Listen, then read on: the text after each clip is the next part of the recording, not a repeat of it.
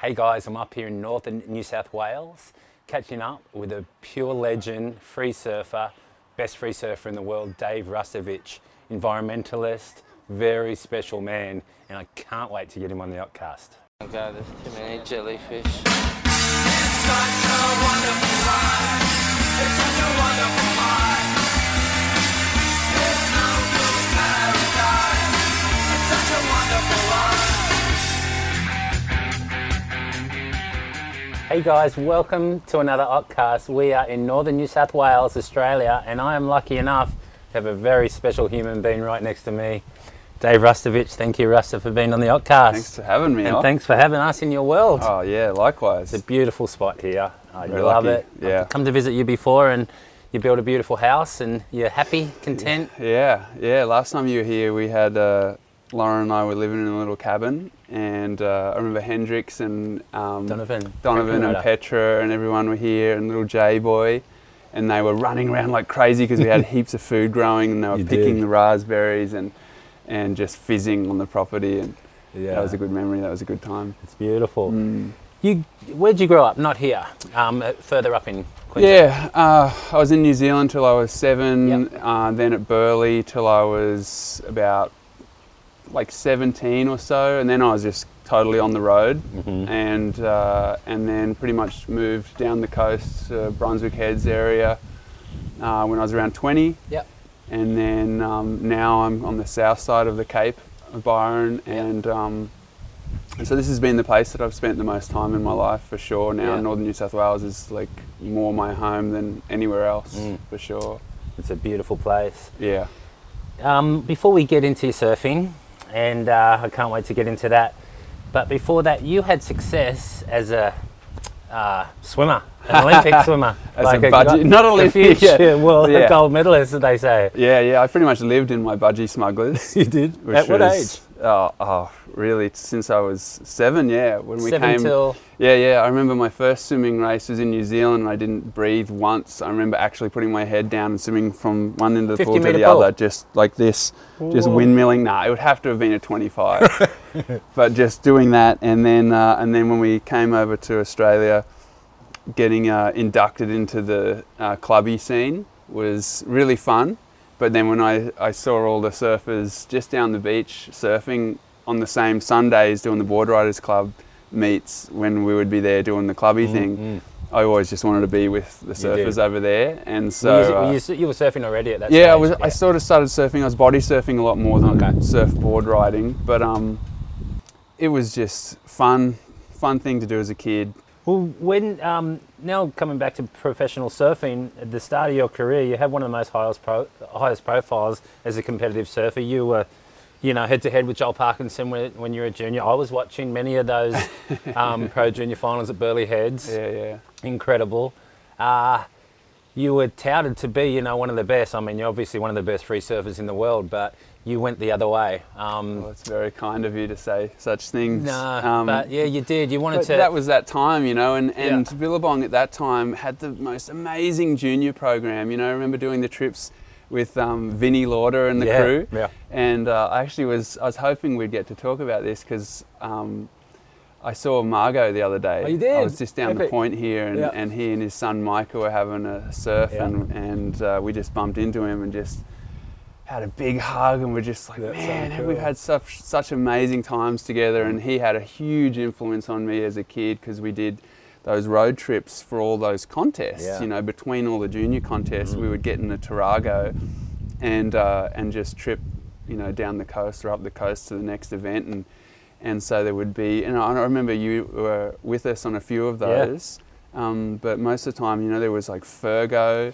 Andrew Ferguson, Fergo, all time. And he was such a good goofy footer. Amazing. Aboriginal boy, good friend. Legend. Really so there was Ferg and Louis Egan was with us, and always Margot, sometimes Munga. Yep. And then there'd be Joel and Dino, and myself, and maybe like Bubba, and a couple other crew.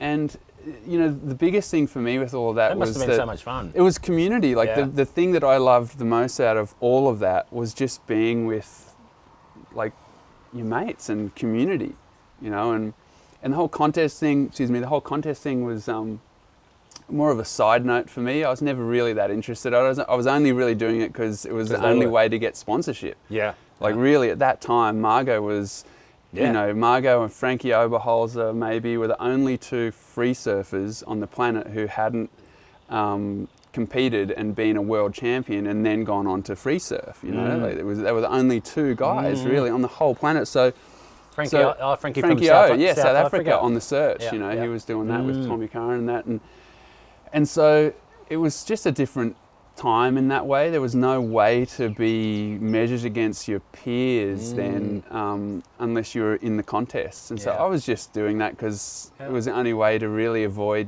going and getting a job that I didn't want to do down the road or whatever on the Goldie or something. And so I was just doing the contests, you know. And so the success of those things were just things that I was like stoked because it just kept the ball rolling. It meant I could go to Hawaii at the end of the year. You know, the crew would be like, "Okay, you did all right with that one event.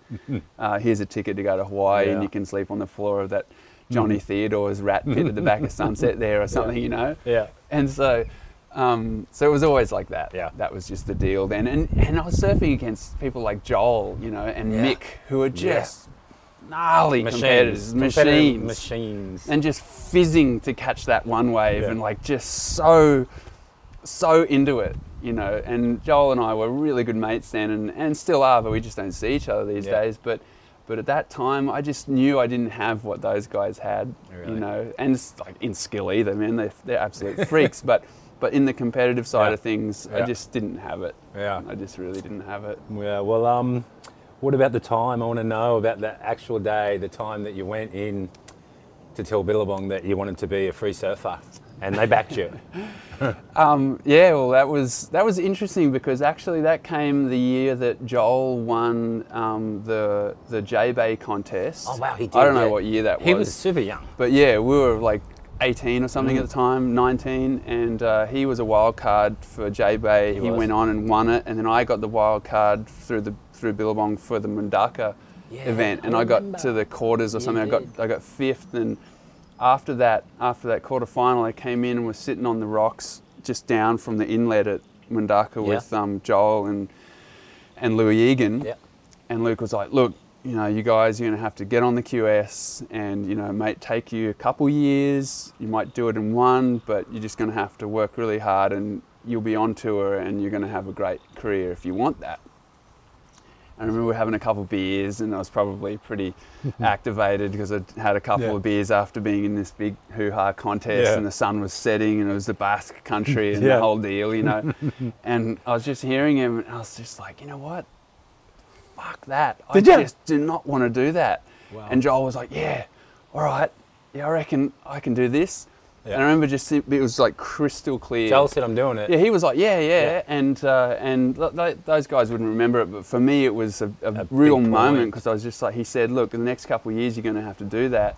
And I just thought about being, you know, 19 and 20 or 20 and 21 and doing it. And I was just like, I just don't see myself there. And so I was like, yep, I'm not going to do it. And then I hit up the crew at Billabong and really sort of sheepishly asked about just going surfing and experimenting with the boards that I was really fascinated with and going to, you know, places way off the map and just doing something different. And they were like, okay, just give it a shot. Let's see how it goes, you know, give it a year. We'll just see how things go. And it was right at the time when Margs was slowing down. Brendan was like having kids and he was sort of just cruising a little more.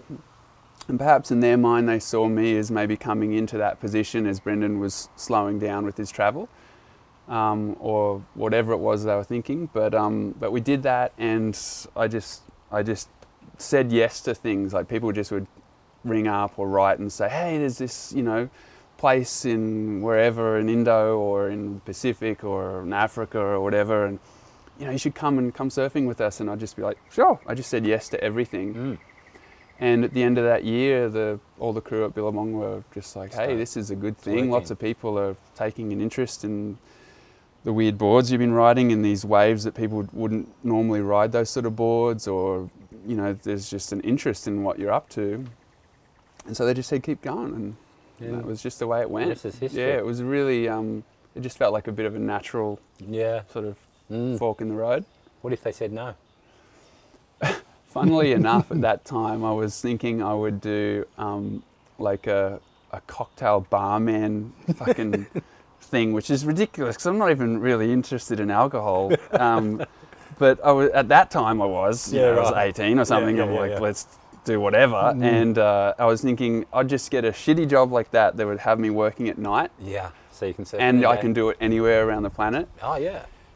And preferably in places where there'd be lots of beautiful women and music and good surf and all the shit you're interested in when you're 18, 19, you know, and that was really as far as I'd thought about it. Yeah. There wasn't really a great backup plan there at all. That's why I was like really nervous, thinking, oh, should I even be doing this? But yeah, it was just a natural turn. It worked out. Yeah. Who was shaping your boards back at that time? Kind of anyone. But I was getting, I was really getting into boards with Dick Van Stralen, and Chris Garrett and Weber for a little bit, and all kinds of different people. But between contests, I was riding like a 411 stringerless little thing out of a piece of scrap foam from a paddle board, tiny little board, and just feeling things that I'd never felt before, and riding keelfin fishes and stuff, and it just felt really interesting and playful and meaningful to me in some way. I don't know what it was, but it was just, I just was having a lot more fun. And I think one of the things that sort of wigged me out with contests was like we'd all go down to the beach together, and if I lost, I'd come home, and you know, most of us, if we lose an event, you come home, you're pretty bummed, and you go home and you're like, you know, you're feeling kind of shit. And I kind of would just think about that and go, man, I just had a day at the beach. I shouldn't be bummed. I shouldn't be bummed. Like, I just had a day at the beach with friends and I was surfing, and why the hell am I feeling lousy right now? And maybe that's just me taking it too seriously with contests or whatever it is, taking it personally. But that was also something that really stood out for me, where I was just thinking, yeah, there's just something else here for me to pursue. Well, I was the same. I mean, that was another big reason why I stopped when I did, because I couldn't handle the highs. I could handle the highs, don't worry about that. But yeah, I you know, when you lost, you just went into like a depressive state. Yeah. Probably led me to going through depression through my life, because, you know, you've just surfed like sometimes perfect waves. Yeah. And you lost early, and you don't like it. Yeah. And surfing probably shouldn't be like that. But I mean, what else, when you're in a professional, you know, thing, there's it's the game, really. Yeah, you're not human if you're not bummed, really. Yeah, totally. I mean, you got to care about it. Yeah. How did that go for you then? Like the comparison, I wanted to ask you about just the comparison between, like in your memories now, when you think about like the most amazing surfs you've had, where there's been, you know, say it's Nihiwatu or something in Indo, or somewhere where there's no events, there's no hoo-ha around, maybe there's Jack or someone was pointing a camera at you, but you're just surfing. How do those moments compare to the competitive highlights you've had in your life? Like, is there something where you measure them against each other? Or well, you know what? How do they rate? Mean, those certain times, like in Nihiwatu, like surfing, you know, to take Jack out of the situation because he's filming, but I'm the only one out there. And, you know, sometimes where he takes me way up into the desert or something, it's spiritual. It really is. It feels so spiritual, but when you go into a contest, it takes the spiritual side out of it, because you forget about that, because your competitive drive takes over that, and it's hard to connect to that, you know, unless you've won and there's a rainbow and stuff, and it starts raining, it's a blessing, you've won, you like forget about the contest, this is spiritual now. But other than that, your competitive drive just takes over and you forget the spiritual side, and it's a big thing to miss, because surfing is so much that, right? Wow. So yeah, so the boards, do you ride what they say like a conventional surfboard anymore? It was funny actually, Sean Doherty was saying the weirdest thing I could do right now would be to rock up somewhere when the surf's pumping with a 6.1 JS or something under my arm. You turn some heads. I think probably people would trip out on that more than anything. But So that's a no? no, that's a straight up no. Straight up no. I can't even remember the last time I rode a thruster. So what are you riding at the moment? Um, You still ride a layers? Not really, eh? Oh, wow. The whole wood thing is out of fucking passion hard for on your body, man. Is Those it? boards are really taxing on the body. I like strained hamstrings, tweaked my really? knees out, blew ankles out. They're really Really? hard on the rig. So Mm-hmm. I don't really pull them out much. The one place I really want to get to ride one of those is at J-Bay Uh-huh. one day. So I'm sure that'll happen. Mm.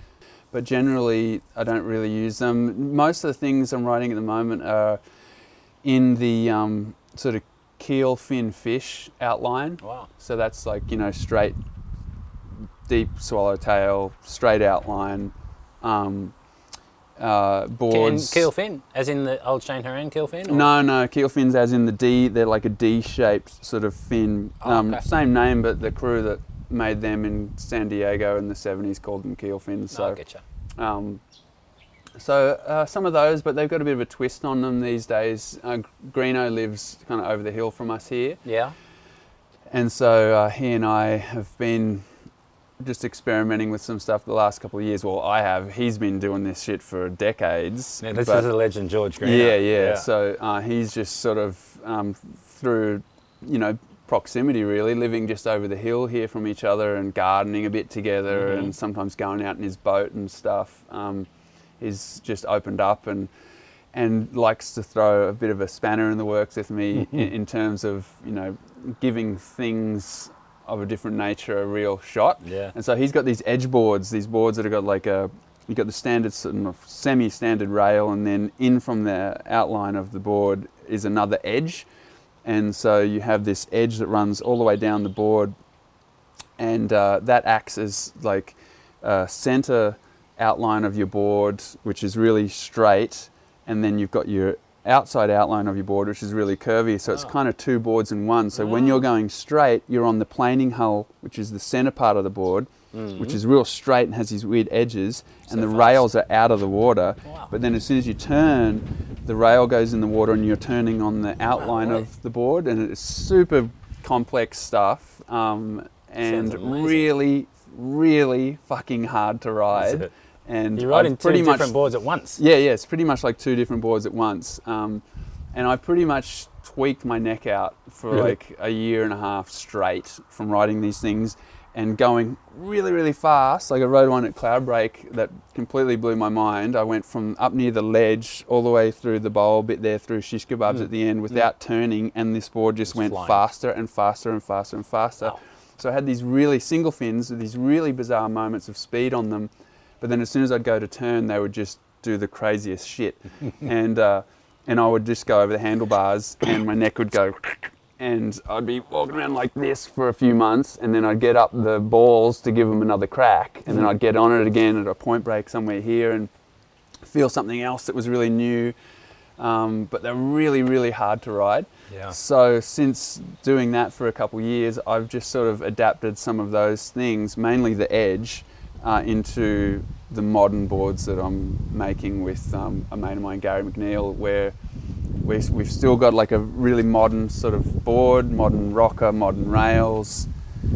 We're just putting this edge on the bottom. So that's kind of where I'm at the moment, which is just a fun thing. And it's just from, really just from having time with George and you see these old images of George doing bottom turns on his spoons where his fin's not even in the water and he's just flying around the corner. And it's all because of these edges. So you do shape a little? Oh, I do, but I'm really, really bad. Really? So I've had a crack, and they're really, really bad. So I've just been playing around with those things with mates who are good at it. Yeah. Really. Yeah, I'm definitely not good enough to do something that technical. You're an amazing big wave rider, and I hear you've been experimenting with new big guns, and you've been surfing some big waves, which is your new sponsor, Patagonia, down around the Great Ocean Road area, deep down south there. Well, Victoria? I think I'll get in trouble if I say anything about that. I'm not going to say where it is. But yeah, like again, see the thing is, George did an 8.8 edge board, single fin edge board, and and I rode it in some solid waves down the bottom of Australia, and again he threw me under the bus, and I came home completely wrecked from trying to ride this thing. But there were a couple moments of gold in this design that then made me think in a new way about some guns and just playing around with basically big shortboards, you know, like just blowing up the shapes that we ride for little waves into bigger waves. And that's a totally common thing now anyway. Like you look at the crew in Jaws, you know, over in Maui, who are riding boards in the 8 feet short, 9 foot range, and like an seriously, in those exactly in big waves. But they have more curve in them. They're not so pinny and like that typical gun shape, you know. So that's been fun just to play around with that. You had a great relationship with Billabong. You'd surfed for them for many years, modelled for them. Great relationship, and now you've moved on. You ride for Patagonia now, and due to wanting to help with their environmental program, right? Yeah. How's that going? Yeah, amazing. For me, you know, I really owe a lot to Billabong for looking after me for so long. I'm actually really surprised that went as long as it did. You know, I'm a bit long in the tooth these days. Got plenty of grey hairs to show it, and you know, just I don't know. There's just great support there, and working on ecological issues is always something that was important to me. Just sort of coming from the family I came from, and also just due to doing different sort of trips where I'd be in places longer than you would if you're on a contest sort of schedule. You know, your 2 weeks or however long you got for a contest is what you've got, and then you move on to the next place. And you know, when I stopped doing contests, I really wanted to go to places where I could embed into the local culture and see what's going on there, and feel what the local people are feeling, and just see what's up, and see if there's any way I could contribute, even though I was just a stupid surfer. There's no real schooling or anything. You know, there could be ways I could help out. And pretty soon I realized that the way I could help out would be to, you know, talk about a local issue, but on a global scale, you know, so like help things like Surf Aid in Indo, or help things relating to ocean pollution issues or specific animal issues. You do a lot of work with Sea Shepherd. Yeah, and so all those things over the years were there, and for a good 6 years there, that's really all I did was back to back doing campaigns that I'd come up with. Yeah, I was with the Sea Shepherd crew in the Galapagos Islands, working against the anti-shark finning crew there, like really just joining people who were doing great stuff and seeing how we could bring the surfing world to those groups and that kind of work. Because I remember when I met Paul Watson in like 2005, and he's Captain Paul Watson that started Sea Shepherd, one of the founders of Greenpeace as well. A legend, you know, when I met him and then started talking about him in the surfing world, nobody had any idea who he was and the work they were doing. Like, no one had any idea what they were up to. They had one boat that was shredded from being rammed and, you know, bashed so many times, and that was all they had going on. And then, you know, we started to help popularize that kind of work and that kind of protest and everything in the surfing world. And then they started to gather their own steam through things like Whale Wars and Animal Planet coming to help them out and stuff. And all of a sudden, you know, talk about ecological issues started to become quite popular, and especially in the surfing world. And that was really exciting because, you know, here we are as surfers. Like, for example, we go to Indo most years, especially Australians, and you'll notice everywhere you go, the amount of fish that used to be in those areas is now no longer there. You notice the amount of debris, the marine debris in the ocean is exponentially larger than it used to be. And that's the same story all over the planet. Everywhere that we go, and we go to these different places most years, you get to see the change because, you know, you've been away for a year, and then you get back to that place and you notice, oh, hang on, there wasn't a freaking huge high-rise and an instant suburb there last year. Where does all their shit go? Oh, it goes into the sewage. It pops out right there at the top of the point, you know, at the river mouth, you know. And so everywhere all over the world, those sort of experiences were happening for me, and that just made me feel like, oh, I'd like to help where I can in some way with the skills I've got. And then eventually it got to a point for me where I really just want to be doing that stuff. Yeah. You know, the surfing thing is great and everything. Free surfing is an incredibly blessed life, and you know, it's an incredible journey to have.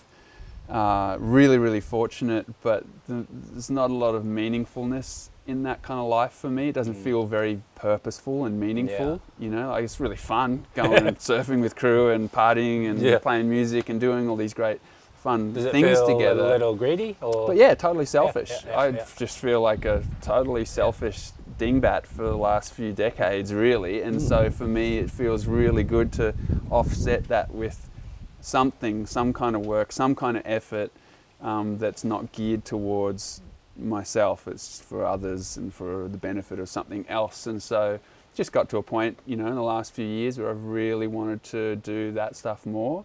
And seeing the work that Patagonia does, you know, Yvon Chouinard has set up the company in the most incredible way, and you know, their whole mission statement of you know, making the best product and having a low impact in the world and using business to make positive change and all these great things are really a foundation that I identify with, and it just feels good to be spending my time on issues that I really care about. You know, the last few days I've been writing about the anti-protest laws here in Australia, and that, you know, if you go and try and blockade or protest something happening in your local area, all of a sudden police can just arrest you and throw you in jail for 4 years and give you thousands and thousands of dollars fine. You know, and all of these crazy new laws are coming in here to try and inhibit us from participating and, you know, protecting our rivers or our hinterland or whatever it may be. You know, and my work with Patagonia has just seen me like literally writing about my protest experiences and being in support of Bob Brown, who's challenging those new laws right now. And that's what I'm doing. You know, I'm going surfing and doing surfing stuff with the crew at Patagonia, but largely it's about that kind of work.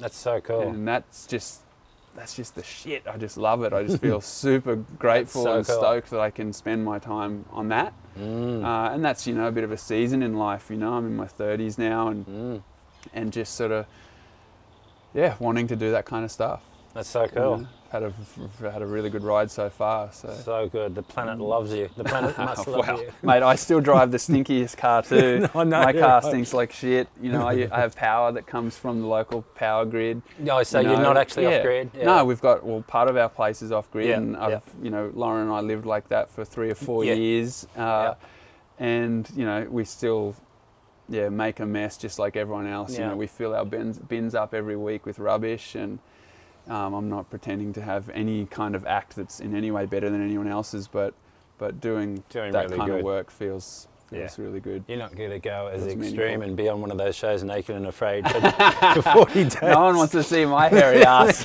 being very naked and very afraid. Actually, my neighbours probably get to see that a few times, but yeah, I love that show. not that far. And so with that, the movie that Jack McCoy made of you and Andy Blue Horizon, Andy was pretty much in his peak at that time, wasn't he? And Yeah. he was very focused on competition. Yeah. Yeah. Yes. Yeah. Like scary focus. Yeah. You know. But the times that we had together weren't around any of that scene. No. You know. And we had a specific trip to Tahiti that was super special, somewhere in the middle of the year, like August or something. There was no one around, and we got to surf in town, Tapuna and good Chopu together, and you know, all those layers, like you were talking about before, how contests put all those layers on, and Yeah. that maybe that spirit feeling Yep. is sort of lost among all of that. You know, then when we would do those little trips those together, layers all came those off of layers him. were gone, were off from him. And you know what, he was just such a fizzer. He was just so like good. surf crazy. So, you know, I'm just super grateful that I had those moments with him to experience that, and that can be said with, you know, all the people like yourself and Joel and the crew that I've seen surfing over the years in person that have gone on and won world titles and been at the top of that level. There's just magic there. Like, there's just magic there, and all you guys, like when you see that thing click when someone goes into that like beast mode setup, it's just amazing. And you can see that like with John in Margaret River, and you know, those glimpses of that when that happens in the contests. It's just a good thing. If someone's wearing a colour on them and it's in 30-minute intervals or whatever. It doesn't really matter when you see that person click into that sort of magical space Yeah. where you can see nothing else exists. You know, it's really special. And talking about Tahiti, you were there for the Code Red Swell.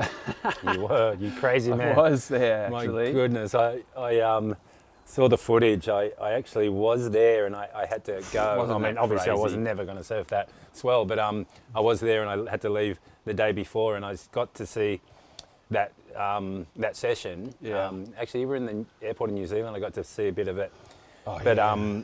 you got some crazy. It was waves a that crazy day. That was at the start of a project with Taylor Steele. Yeah, because you followed that swell. Yeah, didn't you? yeah. Craig Ando and myself were joining Todd Glazer and Taylor Steele to basically, follow a swell through the Pacific and you followed and a up to huge Alaska. swell. Yeah, we've been waiting a while for something like that to happen, and then that blob just appeared. You went, and we're like, oh, it's the contest is on, and that's going to be weird, but it's only there, because then we're going to hop, skip, and jump the rest of the places. So, so we just said, yep, let's do it, and we met in Tahiti the night, like we got in at midnight, and then tried to sleep. I think we slept like 2 hours, and we're up at 4 in the morning, just pacing and watching fridges float by and out through the channel, and Craig had never been to Tahiti. So he was like, what is this place? Who are these people? What are these waves? It was just all Did way he too go much. out that day? Yeah, yeah. So He I'm did? like, come on, we just got to paddle out. The more we think about it, the less you'll do it. Like, just get aboard. We won't even surf these boards. We just need to paddle out and have a be look. in that space, because there's nothing like this. You'll Yeah. never see anything like that again. And so he was just like, all right. And so we jumped in the channel and were just sucked straight out, like so quickly from Mummy and Puppies there, straight out the channel, paddled over and got near the little, moorings that are normally way in the channel, and they were just getting pulled over the falls and stuff. Whoa. And we sat there, and the first couple of tow crew came out, and I've towed like once in my life. Wow. I think Louis Egan towed me into a wave at Stratty in like '98 or something, and so we were just sitting there, and it was low tide and a bit west, and it was all very evil. Sketchy. And Yeah. and then all of a sudden, all the teams sort of left. I think a bunch of people were getting hurt, and Hippo was out there. Okay. And I'd known him from Grommet days on the Yeah. Goldie, and he zoomed past me a couple of times, and I was like trying to get eye contact Yeah, the to whole get a time, like, lift. please come on, let me get it, like, Yeah. just flick me into one. Yeah. And then finally he kind of looked over and saw like my Your eyeballs eyes. like this, come please. And he was like, hey. And so he let me borrow his board, but my freaking feet, I got like size 13 feet. Oh, I wouldn't fit into his straps. Weren't really that cozy in his straps, and anyway, he got a vest thing on, and we went out, and there was one other ski out there. Yeah. I think it was a Brazilian guy, or Kalani Chapman maybe was out there. Mm-hmm.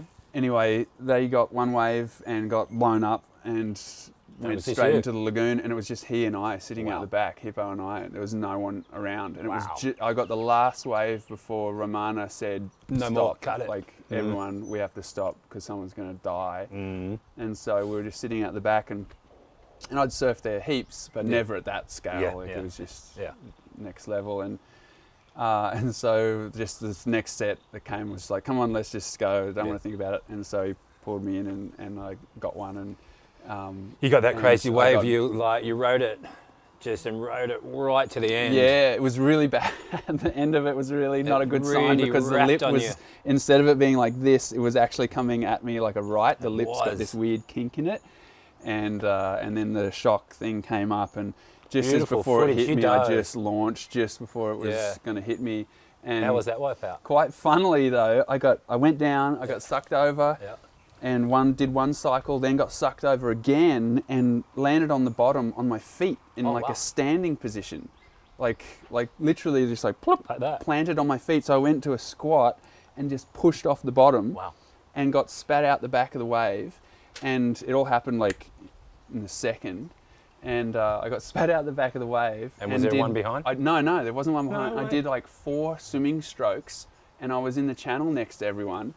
And the first ski that's sitting there was Strider, Makua and Kamale Alexander Yeah. all on one ski, like piggybacked on each other like this.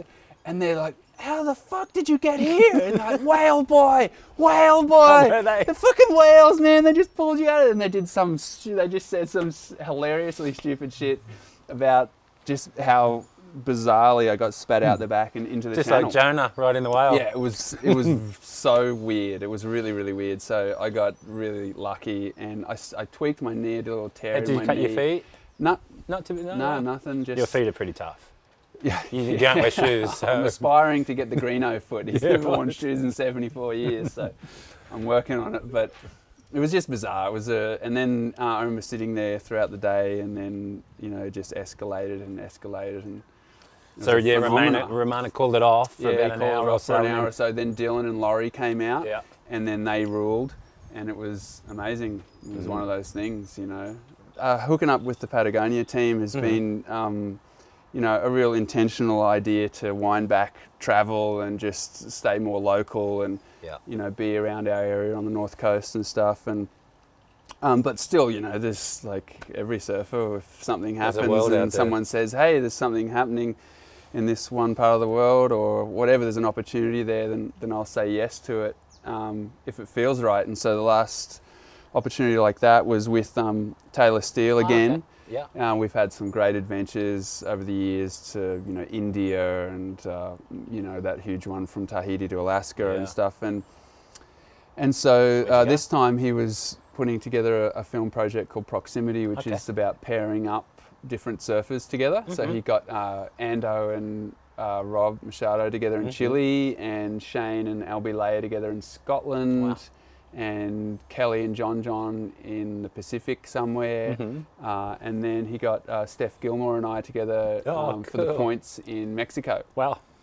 And that was the first time he's put a woman in any of his surfing films. First time? Yeah, first time. That's true, And he's wow. been around a while. Yeah. And he's done a lot of films. And so his missus is super stoked that there's a lady in one of his Okay. projects, Yeah. and so that's really cool. And also, just No one better than Steph Gilmore. Yeah. My goodness. it's just unbelievable. So, and so we went to an area where there's some point breaks that were, suited to, I guess, our kind of surfing coming Yeah. from this part of the world where Yeah. there's plenty of right points.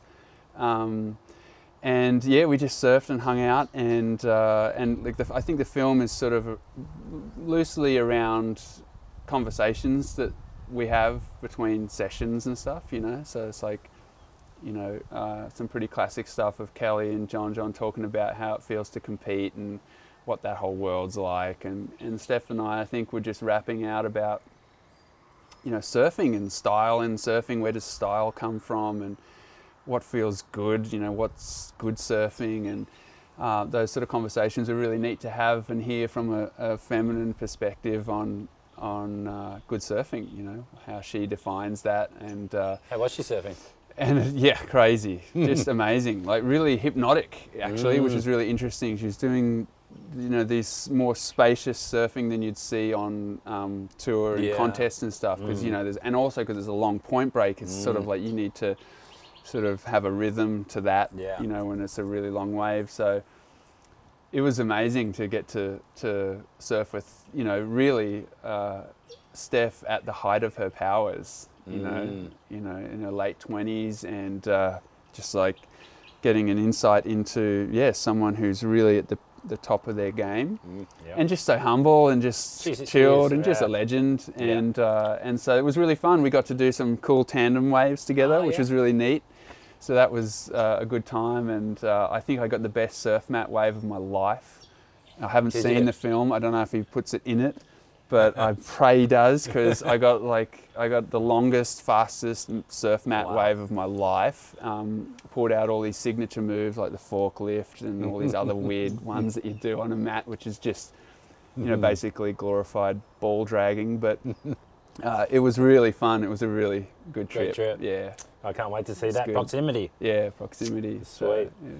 And it's always, it's just a weird experience, doing those sort of movies where you just go surfing and you have a good time with your friends, and then a year later it's all wrapped up in this little package, and you get to relive those moments in an amazing way. They're like glorified home videos or something. You know, it's just a real blessing to have those sort of experiences and those sort of times catalogued in that way. You know, especially through someone's eyes like Taylor. You know, he's just a classic guy to do trips with. We just have the best time. So, you know, those opportunities I hope keep coming, and you know, I'm sure if they do, I'll say yes to them, because really, you know, a surfing life is definitely one that's got some travel in it, and you know, seasons change and all of that. So, yeah, I really think that'll just keep happening. Cool. It'll be nice. Last question. What's your favourite surf destination? I'm picturing you, like, lately I don't know if it was your last trip to Nias, but you scored it really big. And Yeah. some amazing photos. Yeah. Is it Nias? Or Yeah, is that was somewhere Nias. else? Yeah. I mean, I know it was Nias, but is it Nias? Oh, your no, favourite no, position? no, definitely not. No. Yeah. That's a hard Gee question. whiz, you know. You've probably got so many. Yeah. It's funny, you know, my favourite surf destinations, I could break it up into two categories. One would be like my nostalgic ones. Yeah. My favourite places that are no longer my favourite places, because I probably helped contribute to them being blown out and overpopulated and crowded and everything, which is a kind of shit feeling. But anyway, it's the truth. And that would have to be, man, in the Mentawais. The Mentawais, early days on the Mangalui in the early 2000s. There were so many waves that really didn't have names, that I would jump on that boat for like a month at a time. And I've been on that boat. That boat's so fun. Just amazing stuff with Matt there, such a legend. And so there's a lot of those where we'd surf places and, you know, just no names and no photos that showed anything other than the waves, so that, you know, hopefully it would remain quiet. Those are pretty special. But, you know, like also there's, for me, a hugely impactful time in my surfing life was in the late 90s surfing Shipsterns before the crowds got there. With Andy Campbell in the late 90s, and Margot a couple times, but I got a sister in Tasmania that I'd always go visit, and I still do. But we were getting to surf shippies there for a few years before anyone else was there, and I actually think I still have a board buried in the bush. Do you really? Yeah, I used to bury a 7.2 Dennis Pang in the bush there and leave it there. I think I've got some canned baked beans and some other shitty food that's buried with it in the bush there. But I haven't been back down there in 17 years. 17 years? Yeah, I never went back after all the jet skis and everything went there. Right.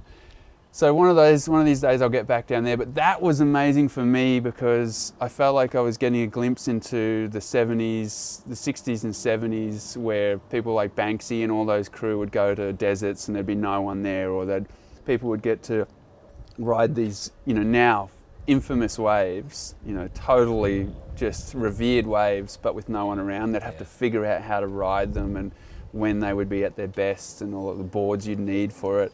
And so the first few years of surfing at Shippies there, it was the same. You know, we were riding 7.6s and stuff, and trying to wrangle them over the step was not a good idea. So we slowly learnt to shrink those things down and sleep there overnight and have fires on the rocks, but the rocks explode, so you can't have a fire too close on the rocks, but then you don't want to be under the cliff because things fall. And there's all these little trippy things, and there's a cave around the back that does all these blowhole things that'll wig out your equilibrium, and all these fun things, and figuring out that wave was just like a timeless experience for me that is amazing. It was just amazing, and it was, you know, just a moment in time. I can't believe that Shipsterns would be one of your favourite destinations to go. I've never surfed there, but that would be my least.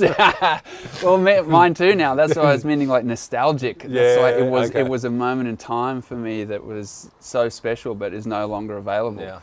And so, but you know, it's just such a scary. It's just a phenomena, you know. And nowadays, it's really anywhere where the local people are happy, the water's clean, and there's some good waves.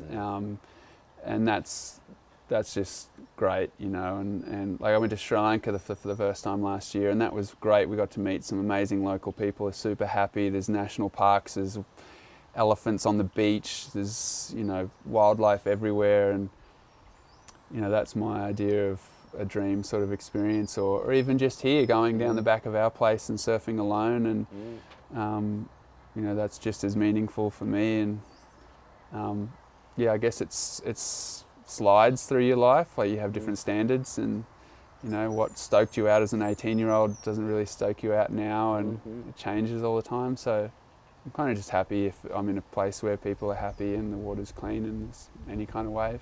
Unreal. Well, thanks so much for being on the Octcast. Thank you, Keep up your such incredible work. I will appreciate it, Ock. Thanks for having me, man. You're making such an impact on the planet, and I take my hat off to you. And thanks for being on the Octcast, Rasta. Oh, pleasure. Thank you. That's another Octcast, guys. Oh God, there's too many jellyfish. It's such a wonderful life. It's such a wonderful life.